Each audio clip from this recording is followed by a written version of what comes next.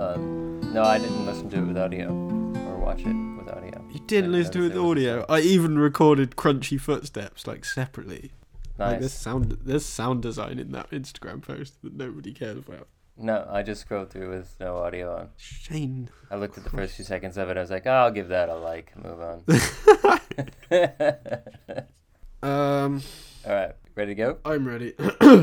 Good morning. I'm Shane. I'm a furniture conservator and restorer in Brisbane now, but I'm usually in Sydney, Australia. Good morning. I'm Harry. I'm a furniture maker in Bristol, England. Sweet. Did I say good evening? Did I say good morning? I don't know. I don't listen to you. It's evening here, which is different to how we usually do it. So that's why I'm confused. Yeah, it's the same as last time, though, because last time it was morning here. It's stupid AM. 6 a.m. Yeah, I like this new way of recording. It's great. I hate it. Yeah. I'm pitching again today. We've got quite a few things potentially in the works. So I don't think we're done talking about teaching, but we are moving away from that for a little bit. Yeah, for now. We're going to move towards kind of some design-based topics. So if you have any questions on that, please send them through. Yeah. And those are kind of going to be bigger things. In the meantime, though, this is a topic that I've had on my mind for a while, since almost 5 or 6 episodes ago, way back. But it's kind of a little one. I don't know if it deserves a whole thing. So this might be a shorter episode, but we have some bigger ones coming up. This is one that actually the last time I saw Andy, when I was driving north to the border of New South Wales, and then Andy came down and crossed the border, and then we met camping. And this one came into my mind, and I'm calling it tailgaters. And the general idea, because I was being tailgated quite heavily on that drive, I was driving up to Nimbin and just having a really nice drive. I was in a really peaceful feeling, a mode. I was just kind of driving beautiful country roads through rural New South Wales. I was kind of hanging around the speed limit, sometimes a little above, sometimes a little bit below, just cruising down these roads, taking in the view, and just loving it. And then from obviously out of nowhere behind me, a car pulls up and gets really close, comes up quite quickly, and then sits right behind my bumper. And that car didn't touch me, didn't honk at me, didn't have any, actual influence on what was going on inside my car. But it immediately impacted how I was driving. I was no longer able to just kind of take in the view and enjoy myself. I was a little bit looking at how fast I was going, how close they were behind me, feeling stressed, feeling like I should be moving quicker, and just not enjoying the ride. But that car was not actually in any way impacting me. And the first time that happened, I actually just pulled off to the side of the road and let them pass, and then started going again and tried to happily enjoy my drive. And then a little bit later, another one came up behind me. Eventually what I did was I just turned my rearview mirror down so I couldn't see who was behind me, and went back to just enjoying my drive. Sounds safe. Yeah, it's very good. It's definitely good. advisable. The reason I'm telling you this story about driving is because we talked in episode 2 with sharpening, and we talked about, of course, with teaching the task, the importance of being fully engrossed. It's almost like a mindfulness practice of being engrossed in the task that you're doing. Yeah. And how important that is. Not worrying about how quick you're getting to the end product, thinking about the final result, thinking about being at lunch, thinking about anything else, but being fully engrossed in that task is the best place to be. Which is kind of where I was when I was driving and enjoying the view. I was making good time, but I was also just very pleasant and very fully engrossed in the activity of driving. But it's not that easy, I don't think. I can theoretically, I know the concept and I know that I should be engrossed in the task, but there are things that don't necessarily directly impact me that make it really hard for me to enjoy that. And I call them tailgaters. And they're things like pressure from a deadline, or, doing work in a client's house and they're watching me, or doing work near another professional and they're watching me, or just someone's calling regularly about, is that job done? Or it's getting to the end of the day, or just my general anxiety about being behind on time or anything. There are all these kind of factors that lead me to a place where I find it very hard to put them aside and focus fully on the task that I'm doing. And I start to rush. And I personally almost always work poorly if I'm rushing like that. But it's so difficult because I I don't know, I just find it so difficult. As soon as somebody's telling me there's, that's got to be done or that's overdue or I've got three other tasks lined up that I've got four jobs on and they Yeah. all need to be done. The other one's sitting over there in the corner of the room and it's like it's tailgating me. I can see it out of the corner of my eye and it's pressuring me to get this job done so I can move on to that. Even just like knowing my tools need to be looked after a bit more. I really need to get on all of these planes and plane blades and whatnot, and I don't, when am I going to fit time in to do that? All those things kind of make it really difficult for me to stay focused. So I think that you are particularly good at doing this, and so I wanted to talk to you about how you find, because you have to be in the shop. You manage your own time. There's no one who's going to tell you that you need to get this done other than potentially your clients. But there's also no, like, if you're a bit slow, you're not going to get paid. You only get the money to continue your business if you actually complete the tasks. First of all, do you experience that sort of thing where outside factors can pull you out of the task or make it difficult to focus? Can you get back into it, and how? Are my questions for you. I think the metaphor is really good, to be honest, to start with. The tailgating metaphor. I get that entirely. I find myself just watching my rearview mirror, which is terrible. I don't know if that's worse or better than like angling it away from anything useful. But yeah, I experienced that definitely in the workshop as well. You're right. It's different for me because, like you said, I manage my own time. I work for myself, and it is difficult, and I do struggle with it frequently. It's actually probably the most difficult thing of running my business up until now. Is it's not only just remaining motivated to do the work, but it's remaining focused and like you said, kind of being in that mode, that zone of complete almost relaxation and focus, because there's not those other things on your mind. I do find it really difficult. I think I'm not as good as you think I am at it. I think I'm quite good at making it seem like I'm really good at it, which is kind of half the battle, to be honest. For me, it is made easier by, which isn't really useful to anyone actually thinking about where I was going with that. It's made easier by the fact that I can work whenever I like, or not work whenever I like. So I tend to start working really odd hours, because in the middle of the day I think I'm really not getting anywhere with this and I'm probably just going to make mistakes. I'll come back to it after dinner and work till 10, 11 o'clock, and that's fine.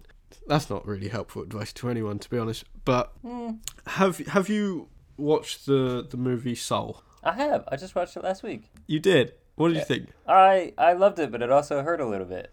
Yeah. Yeah, I just wanted to quickly reference the whole, how they conveyed the idea of being in the zone, which is basically what we're talking about. Yeah. And they kind of represented it as a like a different space, like you in your mind physically go to another space. And it's kind of these people that are in the zone all exist in this one space. And I think that's a really cool metaphor. Again, that one going anywhere either. I just think it's really cool, and I recommend you watching it. I think it's really nicely done, and I love it, and appreciate little sycamore seeds falling out of trees. Yeah. That's what I got from it. There's also, as a side note on that, before you move away from it, I think there was potentially a very apt message in not getting too focused on your passions. Yeah, that's the bit that I was like, hurt. Oh, I don't see that bit. Close my eyes. Go away. Yeah, I was initially I was like, yeah, fuck yeah, it's all about like finding your thing, and I was like, yeah, I found my thing, I'm doing that. Yeah. And then it kind of concludes with like, but your thing is not one thing. That's not what we're trying to find. Shut up, movie. Go away. Yeah, shut up. You don't know me. But it's great. So go and watch that. That's the thing. So for me in the workshop, I think a lot of it comes down to dividing a task up. That is one of the most helpful things to me. For example, the drawed unit, the linen chest thing that I worked on recently, that was a huge job, and that ended up being a bigger job than I thought. And that, like you said, the anxiety of that then makes it worse, and it's kind of a vicious cycle. It seems to get exponentially slower because of that kind of, I'm already behind the deadline, I'm kind of already losing money, if you like, so that doesn't help at all. But what really gets me through those moments is trying to do my best to forget about that that piece of furniture. And we spoke about it in teaching as well. I'm focusing on making this cut. It's kind of compartmentalizing it all the way down to individual parts. So I'm just cutting a mortise and tenon joint. That is all I'm doing. And for me, that's almost the only way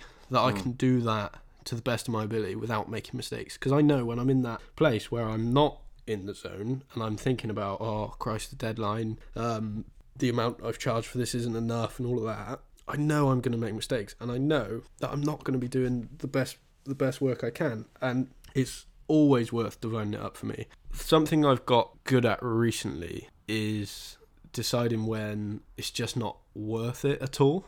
So maybe I make a mistake and I stop, rather than, which I often do, is make the mistake and think, oh, I've got to repair this mistake, and then carry on, and I'm probably working then even quicker because I've lost time to the mistake and all of this. But what I've really tried to kind of consciously make a note of doing is I make a mistake and I stop and think, why have I made that mistake? Right, it's because I was rushing, so I didn't hold it properly, or I'm rushing, so I haven't sharpened the tool properly. And it never pays. It absolutely never pays to rush through those bits. I still do it on every single project. No doubt there is a mistake, and on the vast majority, a major mistake, a significant mistake in the project.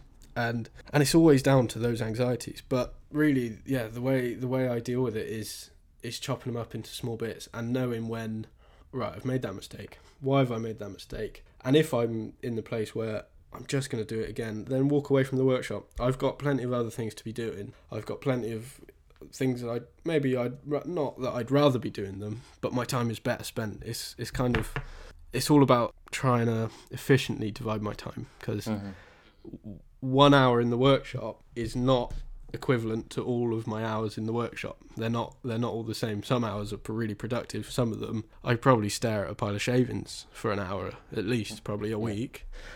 So it's all about dividing that time in the most efficient way, which is really difficult. And without just doing it, I think I'm only just really starting to understand why I'm making those mistakes that I'm making, and being able to kind of be almost disciplined enough to not push through sometimes.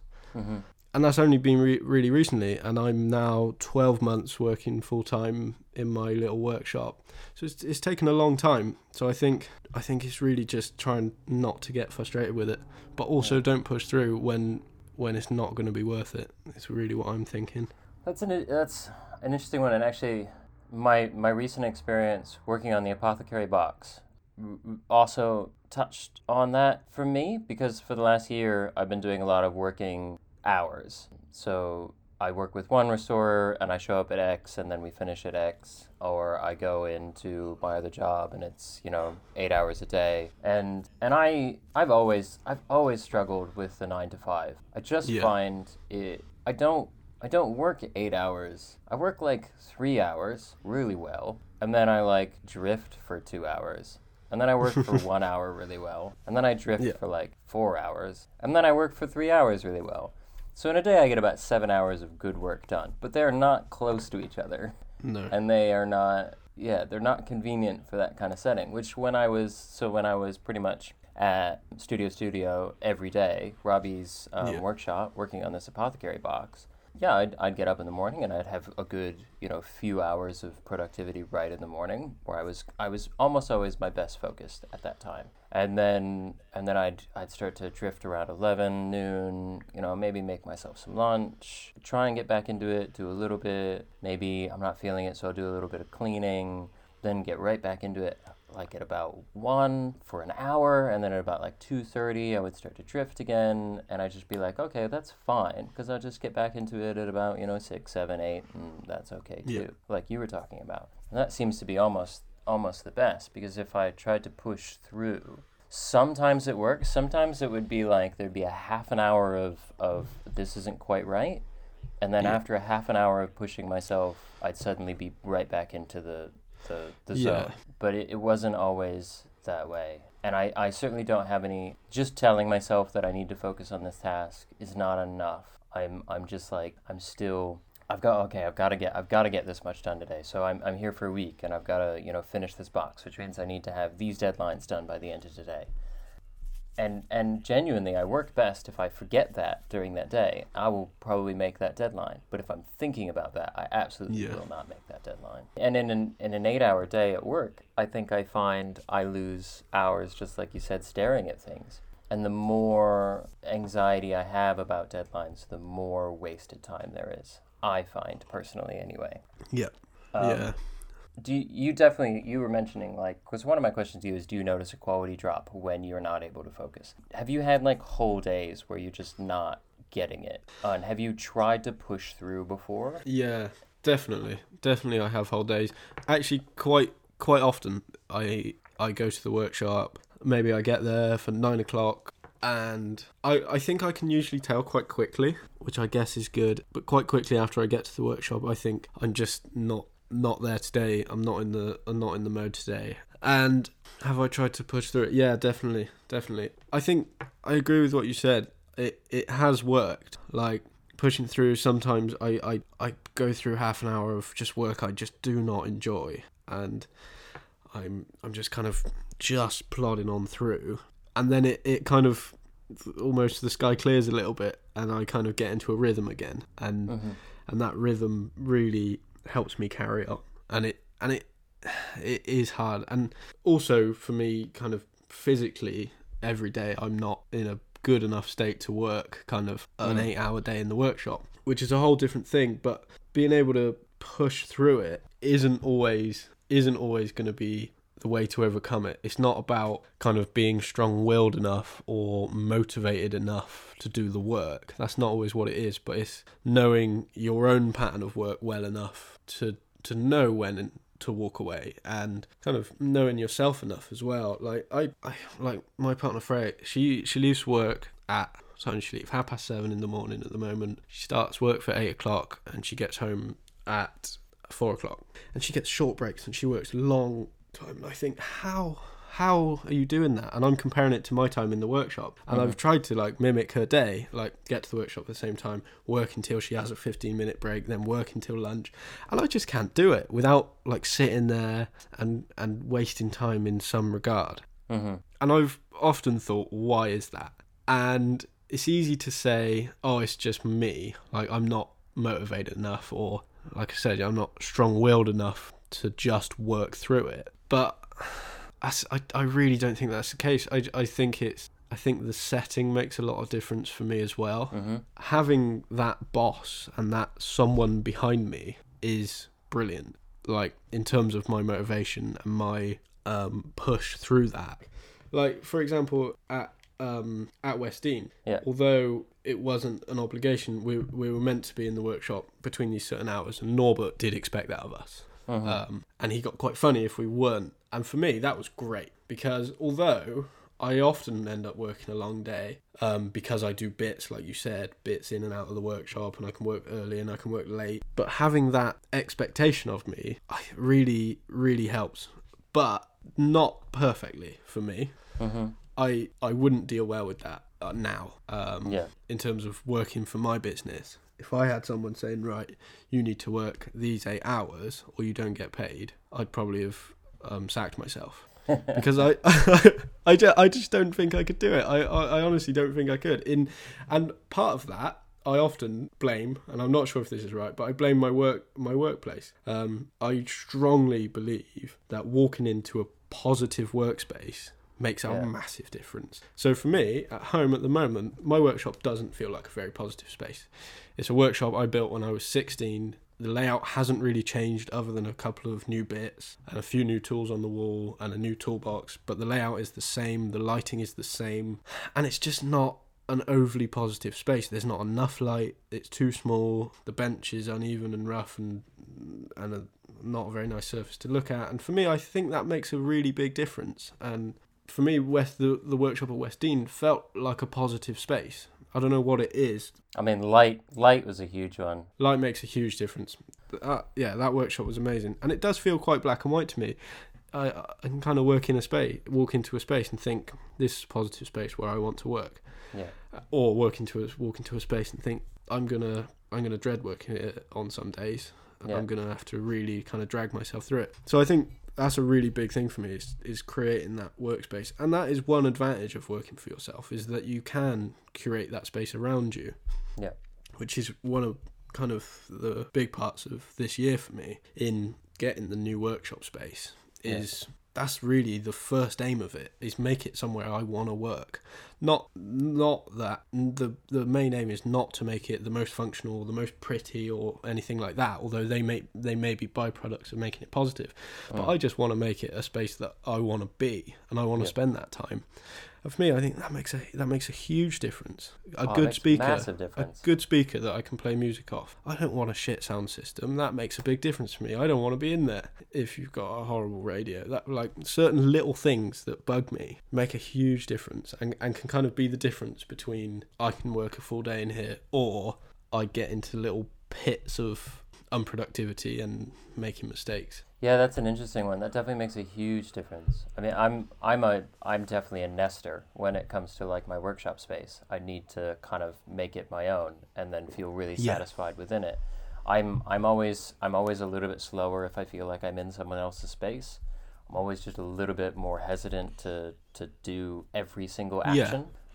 Which one thing I'm really thankful about with one of the places I'm working is that there's two of us there. We basically split a section of it in half, and we've been able to make our own dedicated workspaces.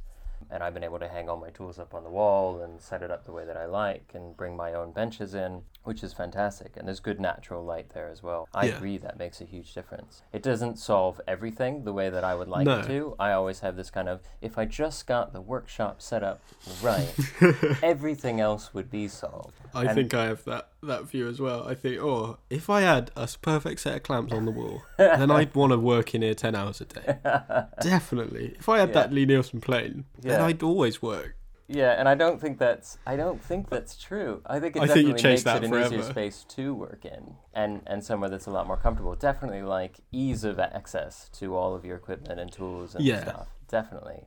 Makes a huge difference. I can get so much more done in some workshops than others, and part of that is definitely design, layout, light, all sorts of stuff. But it's not going to solve it, because I've sat in workshops that I thought were perfect and done nothing. So it's not going to solve it, but I think it definitely makes a huge, huge difference. I'm actually really relieved to hear you say that you don't just sit down and pump out 8 hours. Or 10 hours or whatever. No, and Instagram stories make it look like that. And particularly if your day is broken up like morning and then late at night, and you post you're getting into the workshop at 8 a.m., leaving the workshop and then I'm leaving at 10.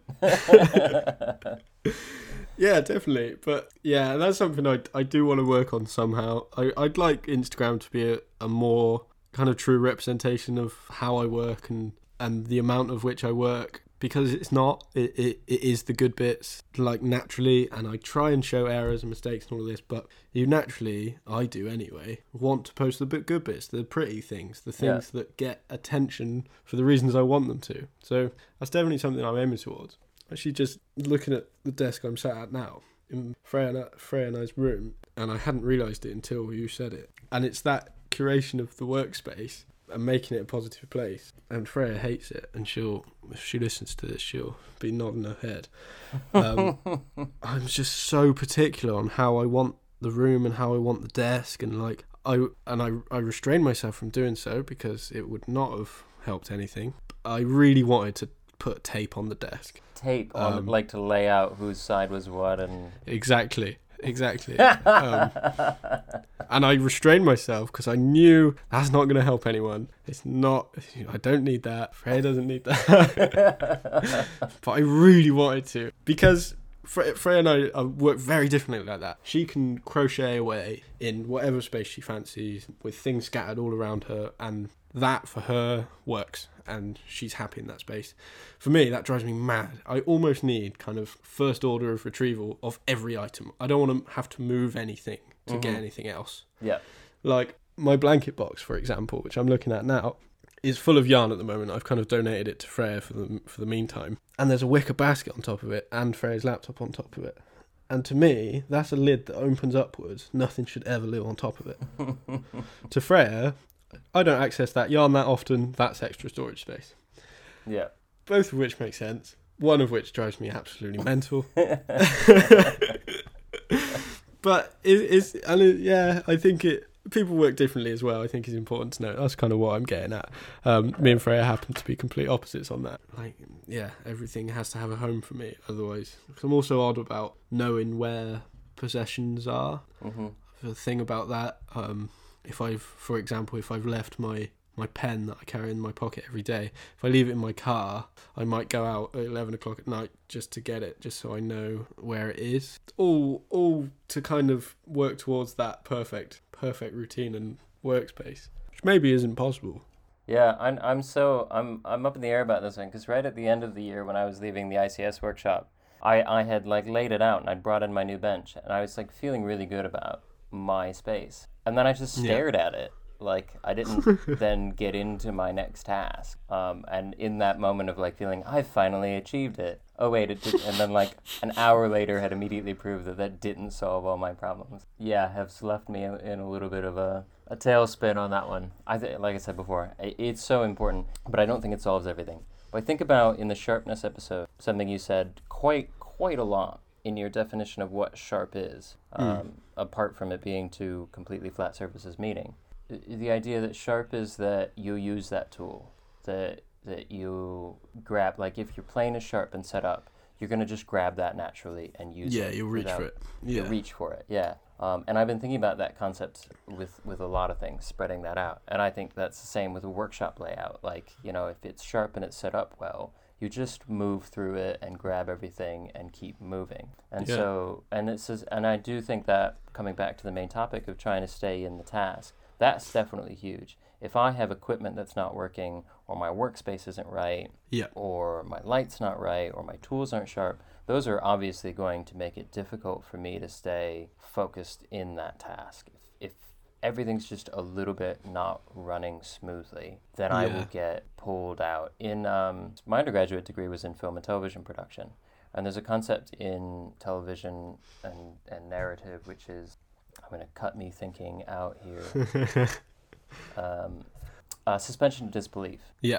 Which is that, you know, an audience would be engaged in a narrative for a certain amount of ability to suspend their disbelief, to watch something go, oh, that's not real, that's just pictures on a screen. You know, you kind of suspend your disbelief a certain amount to get into the story. But there will reach points where it goes, you know, okay, that's a little bit too ridiculous, and they'll back away. And I think about that with my focus. There's a certain amount that I can just stay engaged, but if I just hit too many mess ups, or just the three tools in a row aren't quite right, then I will be completely pulled out and find it difficult to get right back into it. And when I'm pulled out, that's another question for you, actually. If you're running smoothly, things are going really well, and for some reason you're just pulled away, A, what types of things do that for you? And how can you swiftly move back in?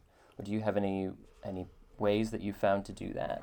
Yeah, that's a good question. I think the condition of tools is a big one that pulls me away, like you just mentioned.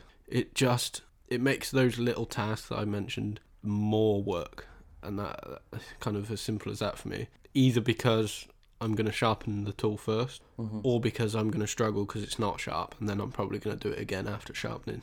So it just makes everything more work. I know I need to change the blade on the bandsaw, so like, oh god, I'm not going to do that thing today because I don't want to do that. That's a big barrier for me. The way I tend to get around it is dedicate time to those things. I don't do very well with kind of picking up a tool, sharpening it, then doing the task. I've tried, and that's kind of how I've written. I want it to be done in articles and stuff, and I just I just can't do it. I don't know why. I just want to do the work, and I think that's probably quite common. But for me, yeah, dedicating time to that. Like, I'm going to have dinner, I'm then going to go out and I'm going to sharpen my planes and a couple of chisels that I know I need for tomorrow's task and things like that, rather than that time is interweaved between the focused task that I'm trying so hard to focus on. And I think that's right, because obviously that sharpening and that tool maintenance should be focusing on as a task in and of itself. And for me, I just can't combine the two for some reason. It just doesn't work. So that's kind of a way I get around that. Other things that bring me out of it: a list too long of people to email. I've constantly got a list. It's usually a paper list, sometimes it's on my iPad, of send this person this, reply to this message, email this person, whatever it might be. Something I'm really trying to get better at doing at the moment is like, just do it now. Because I think I probably spend more time writing the list than I do actually doing the thing often. Like this week, I said I'd ring someone on Sunday. And this call, I know it was going to take a little bit of time, and I knew it was kind of, a lot of it was me explaining an idea, so it was quite like taxing on me, and I didn't know who it was, and I know you share the anxiety of not wanting to call people. Yeah.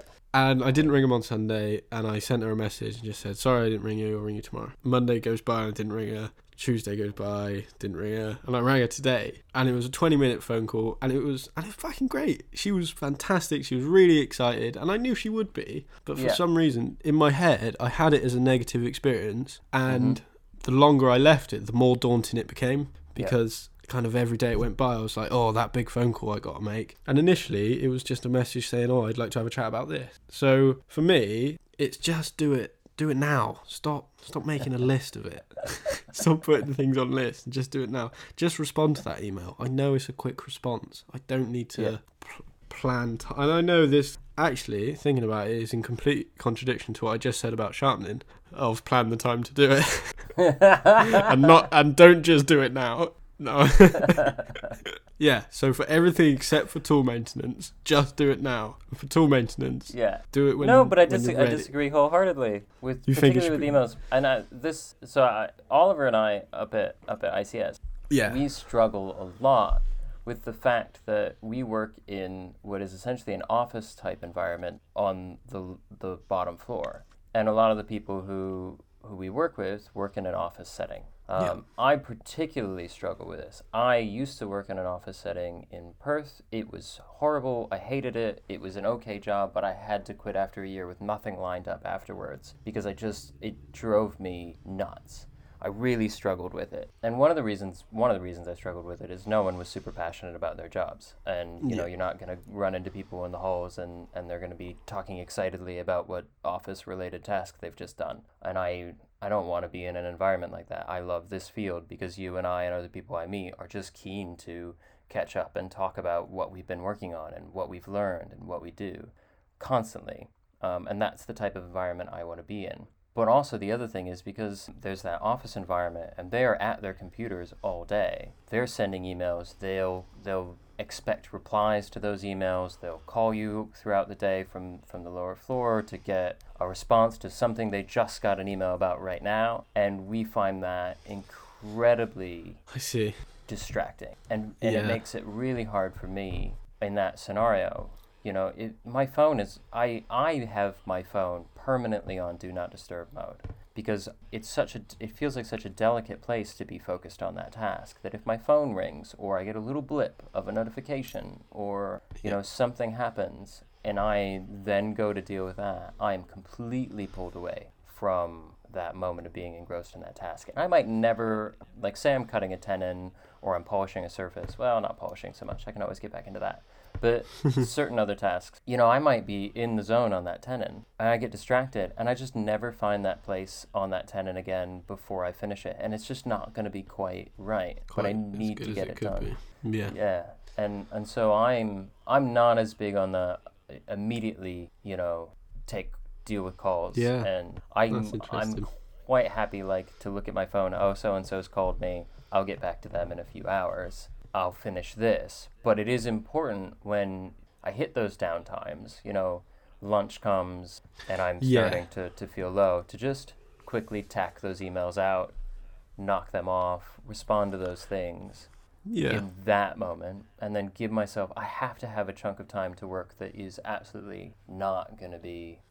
Yeah, and I think I am in agreement. I think, I didn't mean entirely. Like, I'm the same as you in the workshop. I put my phone aside because otherwise I will reply to an Instagram comment straight away. Yeah. And I don't need to be doing that. That's not important right now. I'm focused on something in the workshop. Those Instagram comments are definitely tailgaters, by the way, in a great, like, even if I look at my phone and I saw someone's commented and I go, okay, well, I'll deal with that later. I'm going to be thinking about how I'm going to respond to that comment. So it's best if I just never look at my phone or deal with it then.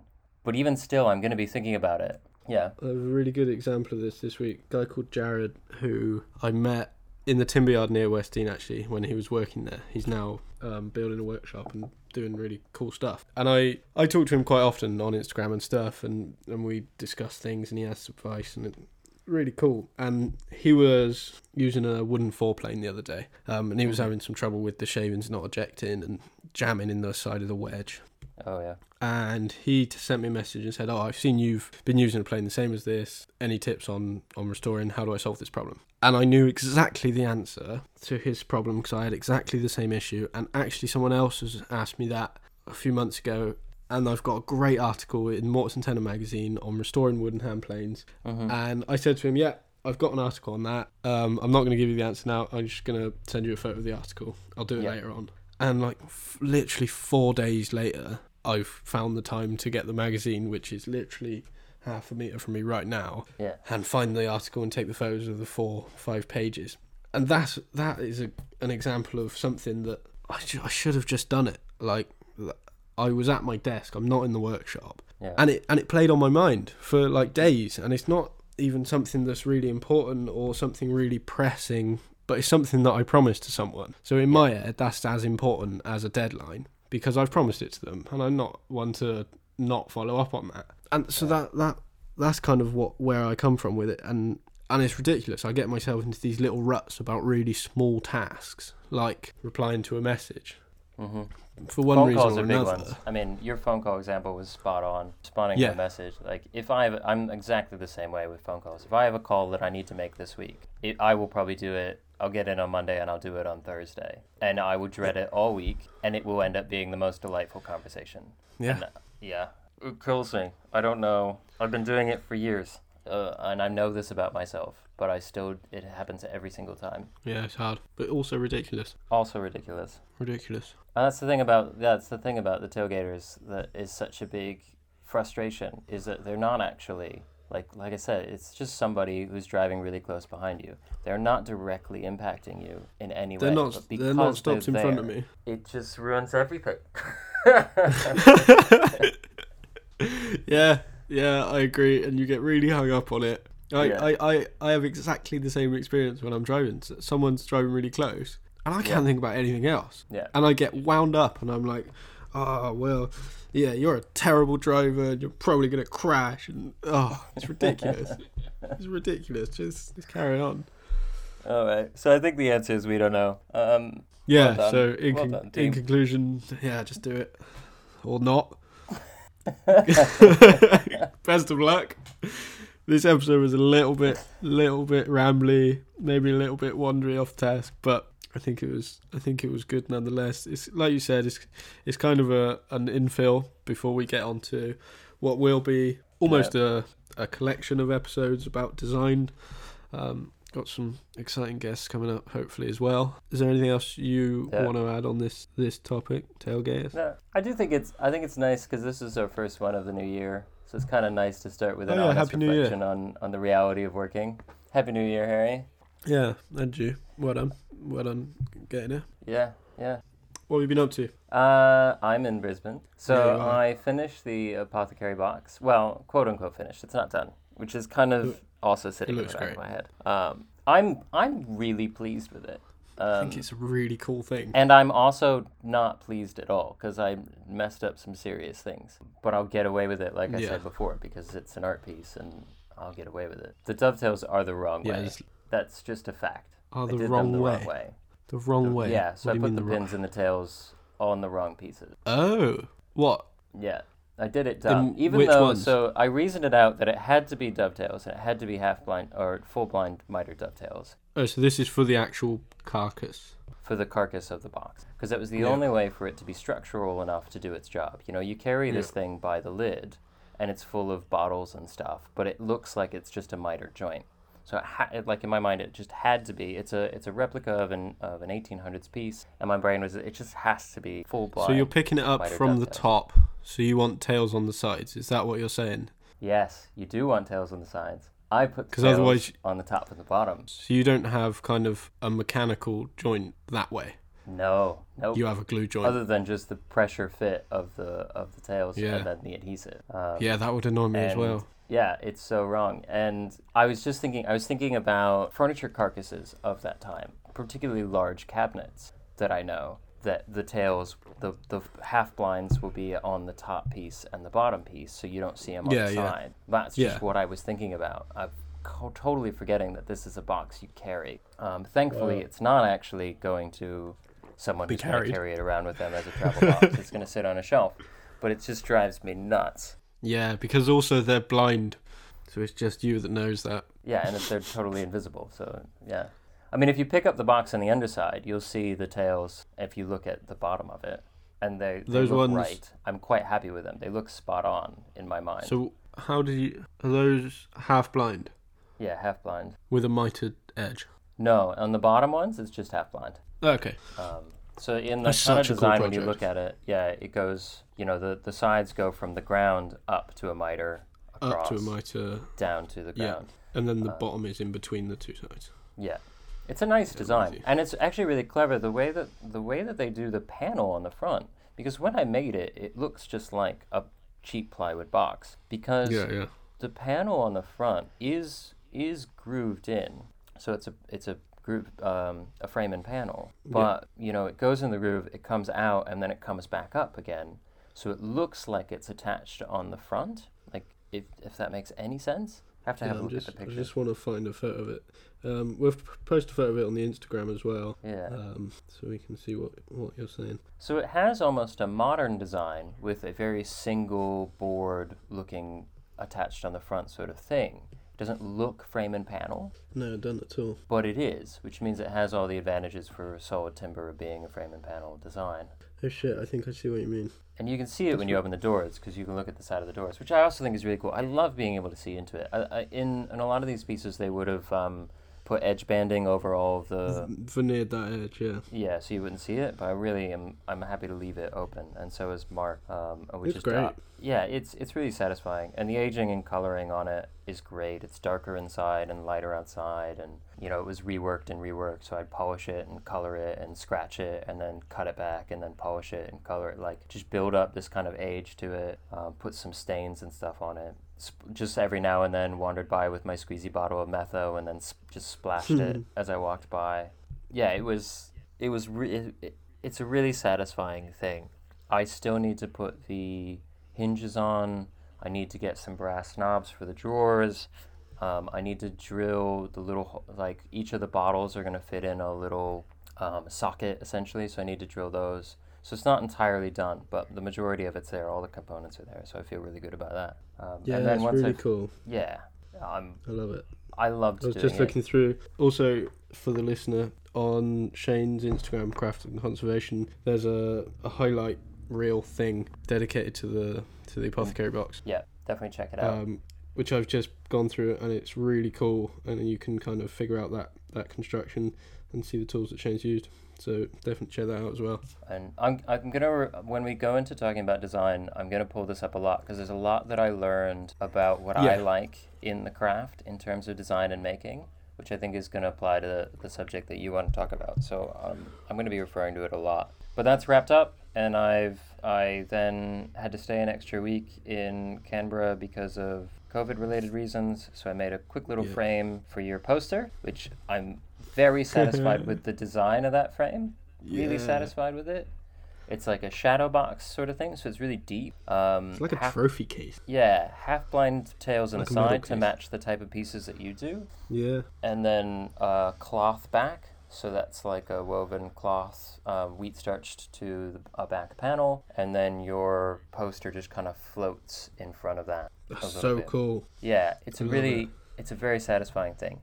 The craftsmanship and the finishing on it, subpar, but the design I'm quite pleased with. Fine, that matches the level of my drawings. No. It doesn't match the quality of the print job. That print job is really nice. The quality of the print is very pleased, and the paper is great. If anyone wants one, go to my website and buy one. Nice plug.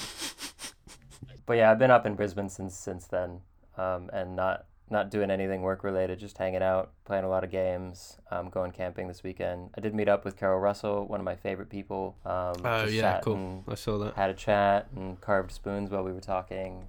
I carved through my spoon. That's awesome. You did. Yeah, I'm not really a You great did. spoon carver, but it's good fun. Yeah, I actually did exactly the same thing when I was with Tak. Yeah. And I was carving a spoon, having a conversation with him, and trying to impress him how good I could make spoons, and I just absolutely cut the bowl off. Yeah. It happens. Yeah, well, it is what it is. How about you? What have you been up to? What have I been up to? I made 2 adorable little tables, Yeah, which I really like. You know these like little like picnic table things? They're tiny. They're about the size of the tables I made. They're square, and the legs kind of fold. They like fold flat. The legs are like a scissor lift. Oh, yeah, yep. Do you know what I mean? And the They're top like is little like in tray 2. tables. Yeah, the top is in like 2 pieces. Mm-hmm. Those. Yeah, I don't know if we're talking about the same thing. Anyway, this customer of mine had 2 of those next to armchairs in their house, and they said they want me to replace them with side tables. In that room is also 2 of the original size number 1 side table. So that room is now a really cool showroom. Yeah. Because there's 4 of these tables of different sizes. And they were thrilled. They were really, really pleased. I couldn't see them in situ, unfortunately, because of COVID restrictions. We're in a national lockdown at the moment. Again, with numbers higher than they have ever been, which is great. Lovely. I made a little box for this customer as well, just as a little thank you, because they've been really good to me, and they've had a lot of my pieces. So just a little tray thing, the same as I made Tak when I left him as well. I milk painted the top edge because I bought some milk paint, and I'm just messing with it, and I love it. It's lovely. I feel like Matt Kenny, just with his lovely application of subtle bits of milk paint. So that's fun, and it's a really nice company in Cornwall that I got the milk paint from, so hopefully be doing more with that soon as well. Other than that, I've been sat at a desk a lot. I'm working on writing a business plan at the moment for a very exciting thing, which I'm going to talk about soon, not right now. The new workshop looks like it's going ahead. I'm about to sign the lease on that. I could even be in by February, Awesome. which is really exciting. And then it's just going to be lots of setting up, lots of trying to pick up free stuff and make a floor out of it, and lots of things like that. Yeah, I can't wait. I can't wait to see it, because they've been doing the block work and insulating it for me and putting some windows in from kind of a corrugated steel agricultural building that it was when I saw it. I think it's going to look quite different, so I'm quite excited. Other than that, not a lot really. Those little tables are beautiful. They're really nicely proportioned. Same with that little box. I love them. Thank you. The I was really design. pleased. And initially we were talking about a shelf on the bottom of those tables, as is with the other one, the bigger ones. The bigger ones have a kind of really low shelf. It's only like 50 mil off the floor, which isn't the best idea because it means you can't vacuum under it, but that's not my problem. But it is, because I've got one in my room. So that's come back to haunt me. But we were talking about that initially, and we decided to go against a shelf and just have a really simple kind of single stretcher. And I'm really glad, because they'd have looked a bit heavy and a bit kind of stocky, but they turned out really well. I was really pleased. Nice. That box as well. I don't think I posted it anywhere. I took some photos of it on my desk with a couple of other boxes I've got. Yeah. And they're all almost exactly the same size, Really? without kind of intentionally making them all exactly the same size, because I'm just drawn to that size box, and I just think it's the most satisfying thing in the world, and I want loads of them. There's the brown oak one with the Japanese toolbox lid thing that I use every day to store my pencils in. It's just the most satisfying thing I own. I love it. Speaking of pencils, did you buy yourself a Christmas present, Harry? Yeah, I actually did. Ben convinced me. It didn't take much. Ben did convince me. I imagine the listeners have all heard my gentle scribbles of half the pressure, twice the speed, Blackwind 602. As I take notes during this conversation. It's in my hand right now. I'm looking at it. I love it. I also got the 2-stage sharpener that Ben said. It's the most amount of money I've ever spent on pencils. Yeah. I've been eyeballing them. When I'm slightly more financially stable, I'm gonna buy some pencils, which is not a sentence I ever thought I would say. You spent too much time talking to me. I love it. I've got one in my toolbox. The issue I've got at the moment is the sharpener lives in my box on my desk, which is at home, and there's a pencil in my toolbox at work in the workshop, which means that one does not get sharpened with the sharpener, which makes me sad. Mm-hmm. But that's fine, Shane, and I don't need to buy another sharpener. Stop telling me to buy another sharpener. Thank you. But there we go. I don't wish to talk any more about pencils. That's not true, but we should probably wrap it up. Yeah, this was meant to be a shorter episode, but that didn't happen because we could ramble for hours. But Thank you for listening, guys. Yep. That is all. Bye. Do theme tune.